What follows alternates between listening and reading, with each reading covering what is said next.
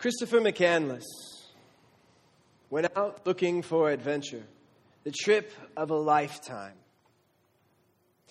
After graduating from Emory University with a double major in history and anthropology, he decided to sell all of his personal belongings. He took that money along with his life savings and gave it all away, over $25,000. He just gave it to charity. And then he pursued the trip of a lifetime. He went out to go and explore all that the world had to offer. He first started driving across the United States in his yellow Datsun. And then he spent some time working in a grain elevator in the Midwest. And then he paddled down the Colorado River in a canoe. And he also had a job at an Italian restaurant in Las Vegas, Nevada. But this was all leading up to his great dream of living off the land. He wanted to live off the land in the Alaskan wilderness. And so in April of 1992, he set out for Denali National Park, deep in the heart of the Alaskan wilderness.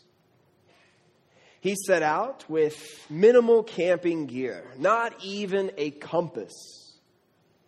He had no experience whatsoever in surviving with these types of conditions, in this terrain, in this climate. No experience whatsoever. He was getting a ride to the trailhead. He was going to take the Stampede Trail into Denali National Park. And he got a ride from an elderly gentleman named Jim Gallion, who was an electrician from South Central Alaska. Jim Gallion was very concerned. He was worried about this endeavor that Christopher McCandless was setting out on, and he tried to dissuade him, tried to defer the trip. But Christopher McCandless wouldn't have anything of it. And he wouldn't accept any assistance either. But what he did accept was a pair of Wellington rubber boots, 2 tuna fish sandwiches, and a bag of corn chips.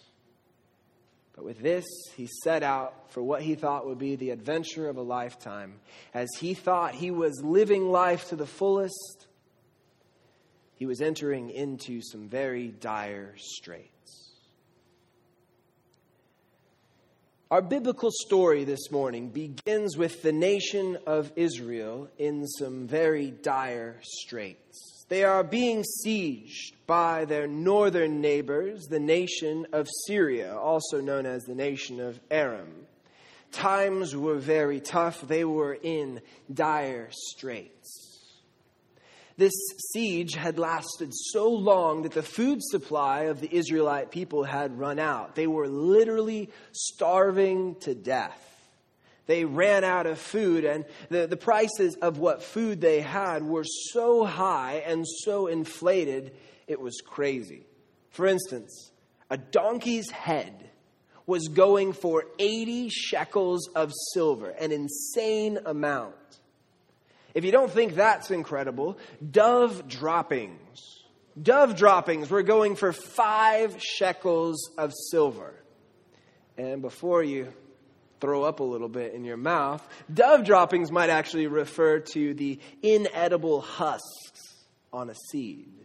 And so it's still rather incredulous to think about how someone would pay 5 shekels of silver, an insane amount for something like this. Times were tough. The situation was dire.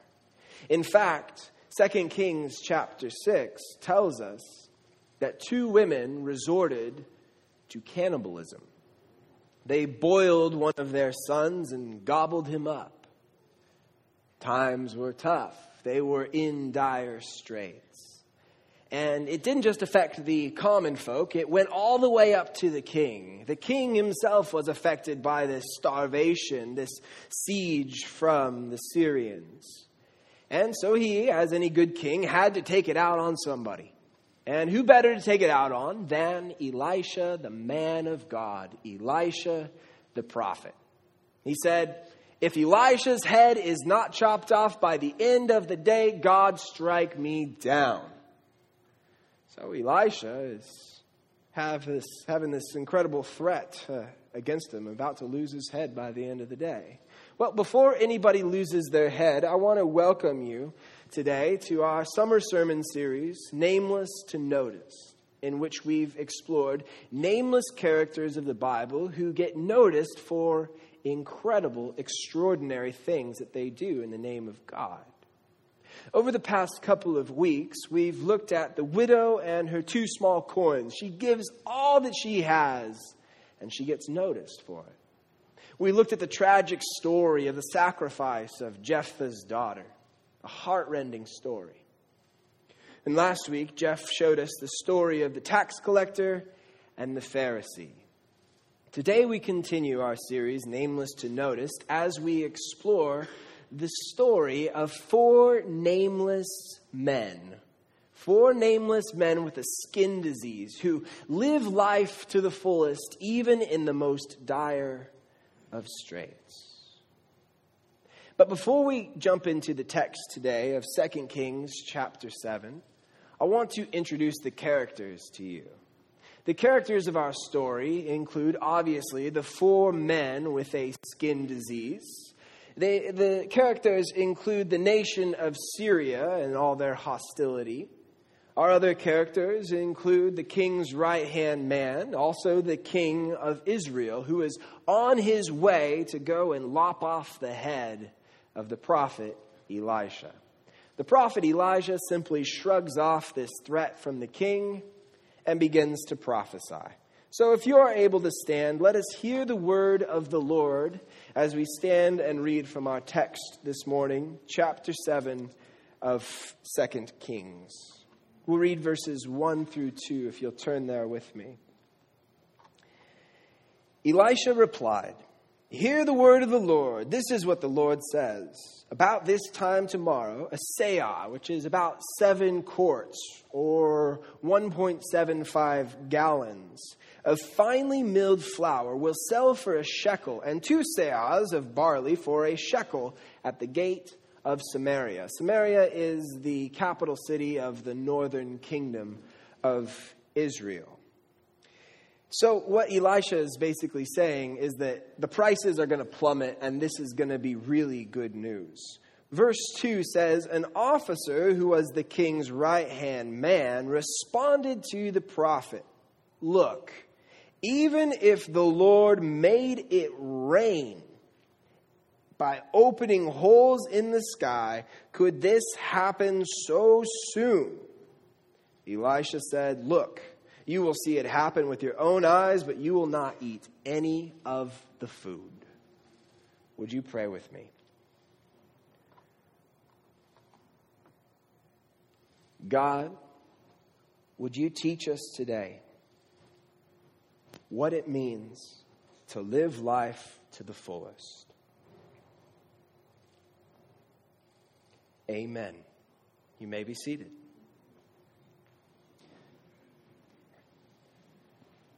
I think that the first step in trying to live life to the fullest, the first step, I think, is to tune out the words from the negative Nancys. Tune out the words from the bitter Bettys and the pessimistic Petes. Tune out the words from the faithless Franks. No offense, Frank. Faithless Frank might be a good name, an adequate name to describe the king's right-hand man here, because he's got a God who's in a box. It's not that he doesn't believe in God. He has faith in a God, the God of the Israelite people, but his God is limited. His God can do some things, but not all things. His God is in a box. Is your God in a box? If your God is in a box, let me introduce you to my God. My God is not bound by space or time. My God is not limited, but yeah, my God sets limits for solar systems and galaxies and universes. My God spoke to nothing, nothing heard it, and became something. My God creates with his voice, and there's no ifs, ands, or buts about it. It becomes. My God is omnipresent. That means he's everywhere at all times. My God is omnipotent. That means he's all powerful. He's omniscient, all knowing. My God is all loving. My God is all good. He is worthy. He is holy. He is pure. My God is the one who can take loaves of bread and fish and create enough food for a multitude. My God can empower barren women to give birth. My God can strengthen even the youngest boy to face a giant and win. My God is a God of victory, not a God of failure. My God is a God who overcomes each and every trial that he could ever face, that we could ever face. My God is the one who parts the sea before the people of God. My God is the one who goes to a valley of dry bones, dried up and worn out. And he breathes his life into the valley of dry bones, and they stand a vast multitude. My God is the one who rescues people out of bondage. He gives sight to the blind and hearing to the deaf and speech to the mute. He gives strength to the paralytic. And he allows the cripple to stand up and walk. That's my God. My God is the one who sent his Son to forgive and restore a relationship that was broken. That's my God, and I want to know, do you know him? My God is the one who raised Jesus from the dead. That's my God. I don't know about you. But Faithless Frank, he doesn't believe in a God who is able to do these things. My God is able to do all things. He is capable. He is adequate. My God is not in a box because my God is the one who invented the entire idea of geometry and the formation of a box. So God cannot be contained by that which he has himself created. Amen? Somebody say amen. Come on. That's okay. It is good news, right? I hate to say it, first service was a little bit more rowdy than you guys. But that's okay. We're just getting warmed up here, all right? We can let loose a little bit, okay? But Faithless Frank, he has a God who's limited. Elisha goes to him and says to him, well, I don't care what you have to say, Frank, but God is going to do it. You're going to see it. But you're not even going to get a spoonful of it. And our text now turns to the 4 men with a skin disease. 2 Kings chapter 7 verses 3 through 4 says, now 4 men with a skin disease. Mitzoraim. Everybody say Mitzoraim. Mitzoraim. Now 4 men with a skin disease, the Mitzoraim, were sitting at the entrance of the city gate. They said to one another, why are we just sitting here waiting to die? If we go into the city, we'll die of starvation. And if we stay here, we'll die. So come on, let's defect to the Syrian camp. If they spare us, we'll live. If they kill us, well, we were going to die anyway. So these men, Mitzoraim, they were men who had a skin disease. If you're following along in your translation, it may say something like lepers. Well, these were perhaps lepers, but this is a term that describes anyone who happened to have a skin disease. Now, if you had a skin disease, it was really bad news for you. You would be an outsider. You would be ostracized from society. You would be shunned by the vast majority, and you would have to follow the Levitical law. In verse 13, we see the things that you have to follow here. The person who has leprous disease shall wear torn clothes and let the hair of his head be disheveled, and he shall cover his upper lip and cry out, unclean, unclean. He shall remain unclean as long as he has the disease. He is unclean. He shall live alone. His dwelling place shall be outside the camp. But at this particular time in the history of Israel, the people had been inhabiting the land for quite some time, and so they are living at the city gate. And here at the city gate, it's a place where people come to beg, as they are doing. I want you to remember that they are here at the city gate, because that's going to be important as we continue with our text this morning. So they're here at the city gate, and they have a situation that's unfolding. They are sick and tired of being sick and tired. And they realize, if we sit here, we're going to die. If we go back into the city, we're going to die. But if we defect to the Syrian camp, to the enemy, there's a chance that we might live. Either they're going to kill us or they're going to let us live. Our chances are better. And so they risk it all. They live what's left and live their life to the fullest, trying to pursue life. They go to the enemy people. This is crazy. This doesn't make a whole lot of sense. But let's continue with our text in 2 Kings chapter 7, verses 5 through 7. So they started toward the Syrian camp at dusk. When they reached the edge of the Syrian camp, there was no one there. It was a ghost town. The Lord had caused the Syrian camp to hear the sound of chariots and horses and a large army. Then they said to one another, "Look, the king of Israel has paid the king of the Hittites and Egypt to attack us." So they got up and fled at dusk, leaving behind their tents, horses, and donkeys. They left the camp as it was and ran for their lives. Sometimes, I believe, our greatest fears turn out to be our greatest illusions. You know, because you face that fear, whatever it may be, however scary it may be, and you face it and you go through it and you realize that wasn't that bad. When we face our fears with great courage and great boldness, and most importantly with great faith, I believe that God does something. God does something inside of us, or God does something with the situation. That's what he does here. He sends the rumbling, the noise of an army approaching, horses and chariots.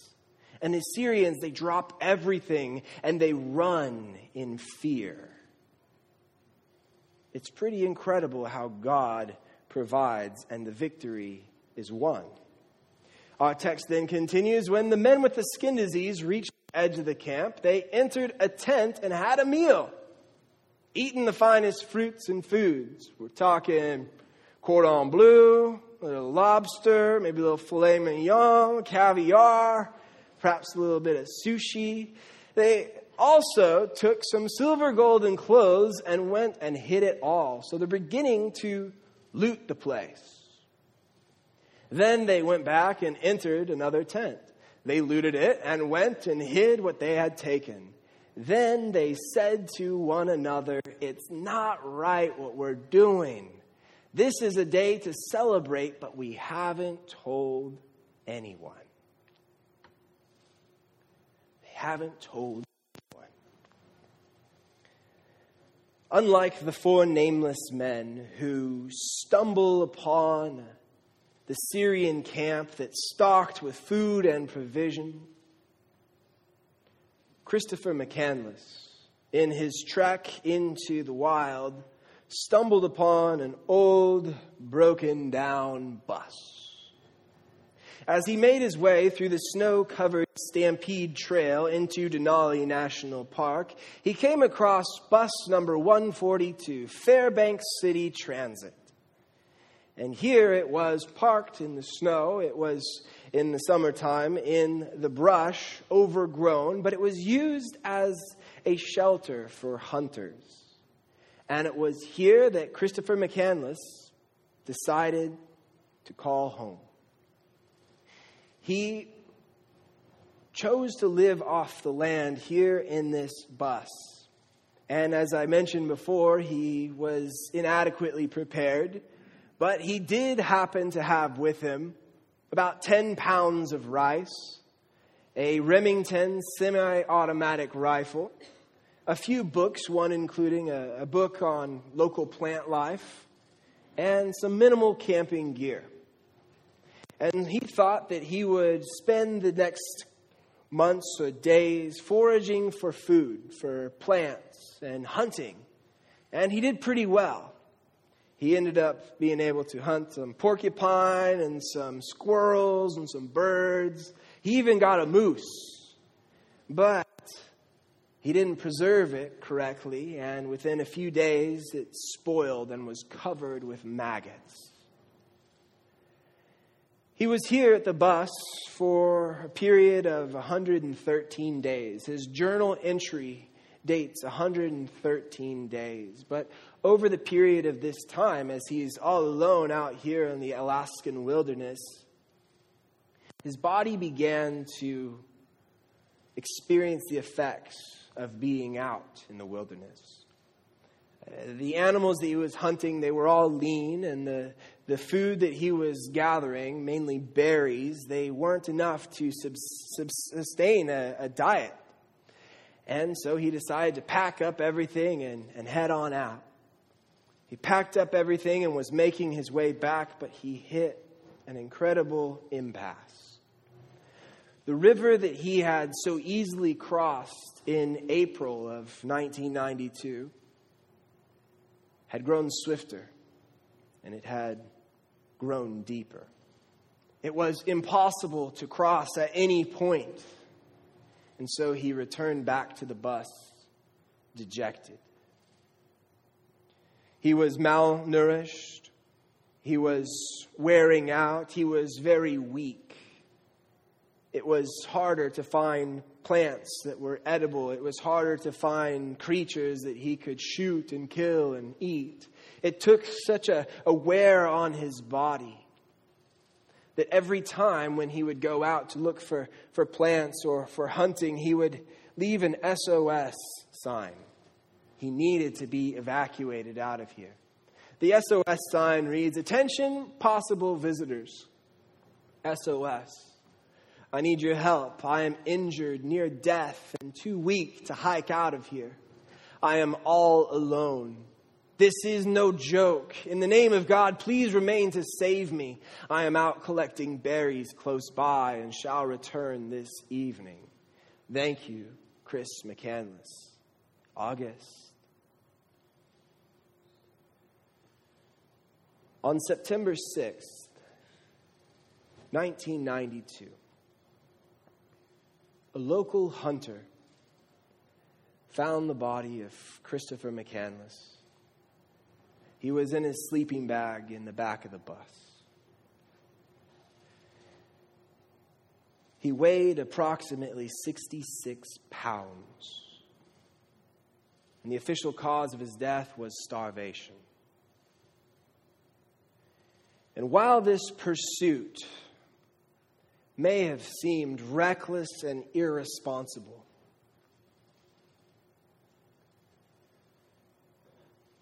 he felt like he was living life to the fullest. And I think that's apparent when we see his final self-portrait. A picture of him with his right hand, he's waving goodbye, and with his left hand, he's holding a sign on which he wrote, "I've had a happy life, and thank the Lord. Goodbye, and may God bless all." But what says it all for me is a short inscription he made as he was nearing death. 5 words that I think he learned that are so vital for us to understand, that he began to understand. Happiness, only real when shared.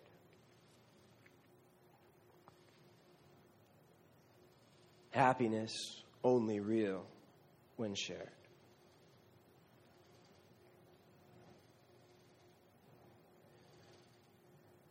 Now, the 4 men of our story the 4 nameless men with a skin disease. As they are running through the camp, eating the fine foods and looting the place, they come upon this knowledge here. That happiness, it's only real when shared. They begin to understand that in this situation that they are enjoying life, that it's only real if it's shared. And so what do? They actually become what the New Testament calls euangelistoi, evangelizers, bearers, speakers, preachers of the good news, as they bring this good news back to share the happiness and also to save their own skin. 2 Kings chapter 7, verse 9b through 11 says, "If we wait until dawn, we'll be punished. So come on, let's go and inform the royal palace." So they went and called to the gatekeepers of the city. They told them, "We entered the Syrian camp and there was no one there. We didn't even hear a man's voice, but the horses and donkeys are still tied up and the tents remain up." The gatekeepers relayed the news to the royal palace. "Somebody go wake up the king and tell him this news." So the king got up in the night and said to his advisors, "I'll tell you what the Syrians have done to us. They know we are starving, so they left the camp and hid in the field, thinking, when they come out of the city, we will capture them alive and enter the city." So he thinks this is all some sort of a trap. But one of his advisors replied, "Pick some men and have them take 5 of the horses that are left in the city." You can tell that the horse population is dwindling. The people have grown even more hungry. "Even if they are killed, their fate will be no different than that of all the Israelite people. We're all going to die." We've heard that before. The 4 nameless men with the skin disease were in the same predicament. We're going to die, so we better risk it all and try and live what's left. Let's send them out so we can know for sure what's going on. And so they send out some of the people. If you can go to the next slide for me, please.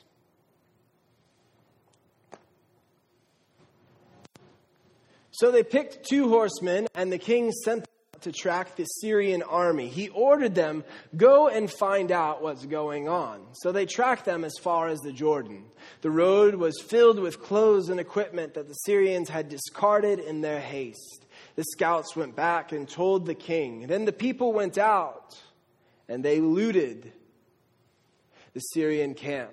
A seah of finely milled flour sold for a shekel, and 2 seahs of barley for a shekel, just as the Lord had said they would. So the word comes to pass. The word of the Lord comes to pass. Elisha's word comes to fruition. The prices of food plummet. And the day is saved. But the day is saved by the most unlikely people. 4 nameless men with a skin disease. The bottom of the barrel. Scum of the earth. The outsiders. Those who have been ostracized. They save the day. Because they give it all. They risk everything. They go out trying to live what's left. Live life to the fullest. They set out, they find the Lord's victory, and they share the happiness. They bring the good news back home and save the Israelite people. But whatever happened to faithless Frank? Whatever happened to him? Our next verse, verse 17, continues here with what happens to him. Now the king had placed the officer who was his right-hand man at the city gate.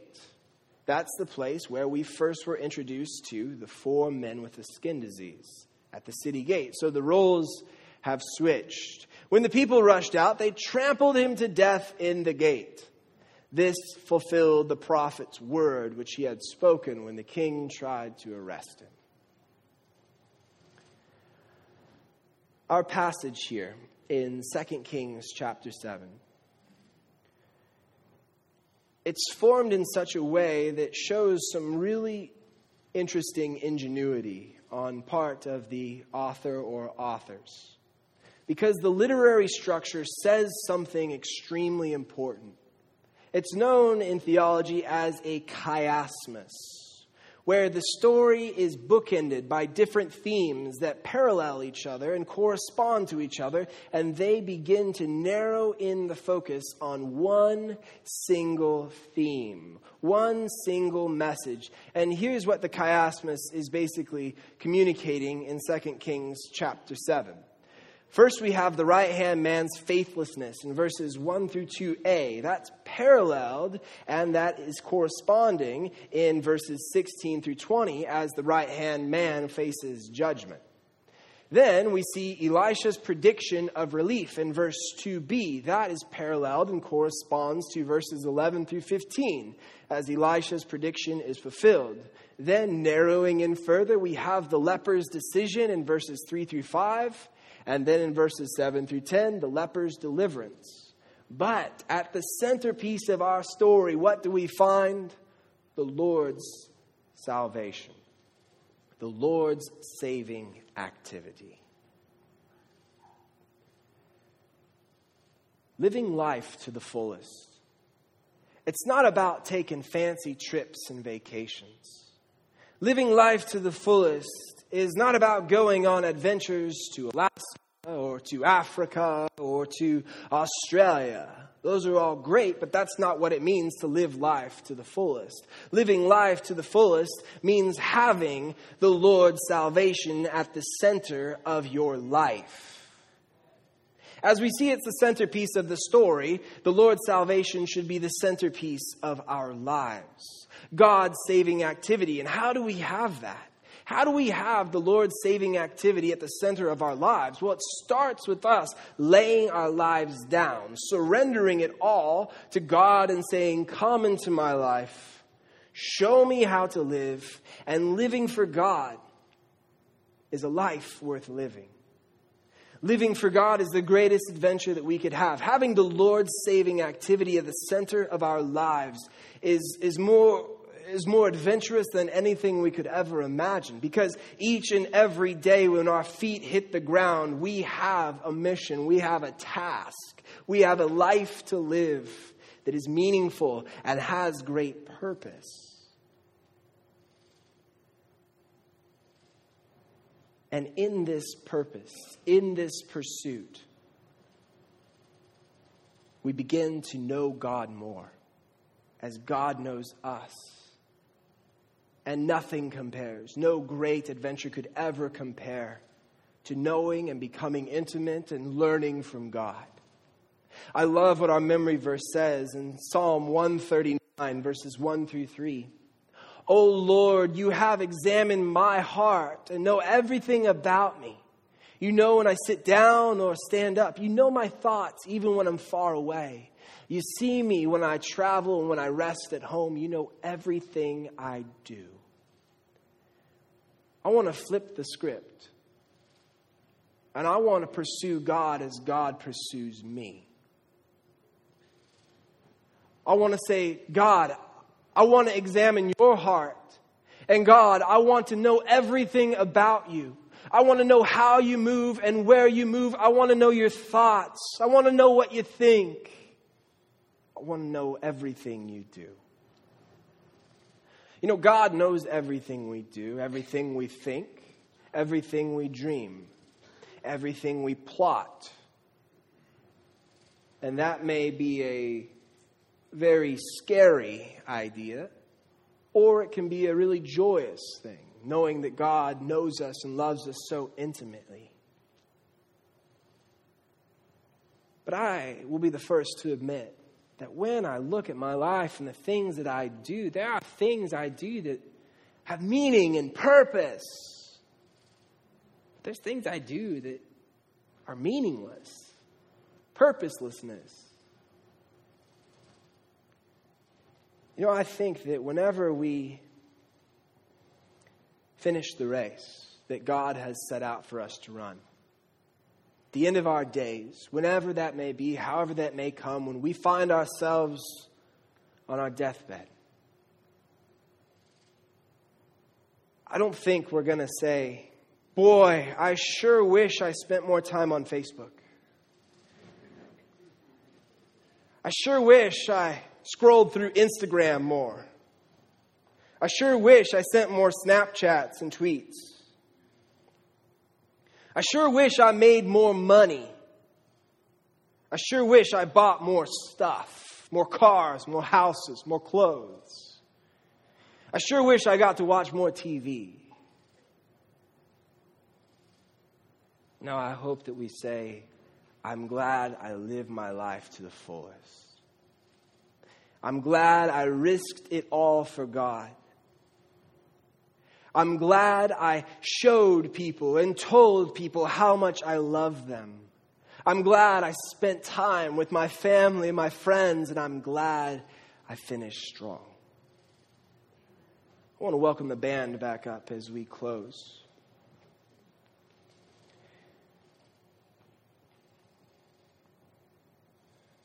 On Friday at 4:45, Irene finished strong. Irene is the wife of Nacho. It's the mother of Yvette, mother-in-law of Edmund Garcia, stepmom of Liz, and mother-in-law of Jeff Rodriguez.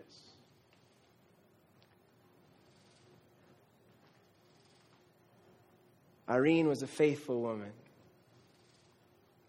She wore a smile and lived out the mission statement of Journey better than anyone I know, loving the world one person at a time. She was an extremely active woman. She worked out at the YMCA with my wife. She did Zumba. And the word is now that she's doing Zumba with Jesus. Now, I didn't know that Jesus knew how to do Zumba, but Irene's going to teach him. She was a social worker for 25 years, a flight attendant for Pan Am. She just had her 80th birthday. And you never would have known it because she was so full of life, probably ready for 80 more years. And I always remember her coming up to me after sermons or whatever, giving me a big hug. And she would always say the same thing. You are amazing. And then she says, I don't know how you do it. You make me cry. You make me laugh. You make me feel alive. And I'm like, well, it's just God. I don't know. But this woman was so full of life. And I believe her journey has just begun. She lived life to the fullest and lived her 80 days out. You know, Moses was 80 years old. 80 years old when he first came to Pharaoh and said, let my people go. And so today I believe that it is fitting to close out this sermon with a word from Moses, a psalm that's attributed to him about living life to the fullest. And I want you to close your eyes and just hear these words. And think about your life and how does this apply to me in my situation? Where am I living life to the fullest? How can I do better? Who do I need to love stronger? What do I need to do that has meaning and purpose? Psalm 90 says this. Lord, through all the generations, you have been our home. Before the mountains were born, before you gave birth to the earth and the world, from beginning to end, you are God. You turn people back to dust, saying, return to dust, you mortals. For you, 1,000 years are a passing day, as brief as a few night hours. You sweep people away like dreams that disappear. They are like grass that springs up in the morning. In the morning it blooms and flourishes, but by evening it is dry and withered. We wither beneath your anger. We are overwhelmed by your fury. You spread out our sins before you, our secret sins, and you see them all. We live our lives beneath your wrath, ending our years with a groan. 70 years are given to us. Some even live to 80. But even the best years are filled with pain and trouble. Soon they disappear when we fly away. Who can comprehend the power of your anger? Your wrath is as awesome as the fear you deserve. Teach us to realize the brevity of life, so that we may grow in wisdom. O Lord, come back to us. How long will you delay? Take pity on your servants. Satisfy us each morning with your unfailing love, so that we may sing for joy to the ends of our lives. Give us gladness in proportion to our former misery. Replace the evil years with good. Let us, your servants, seek your work again.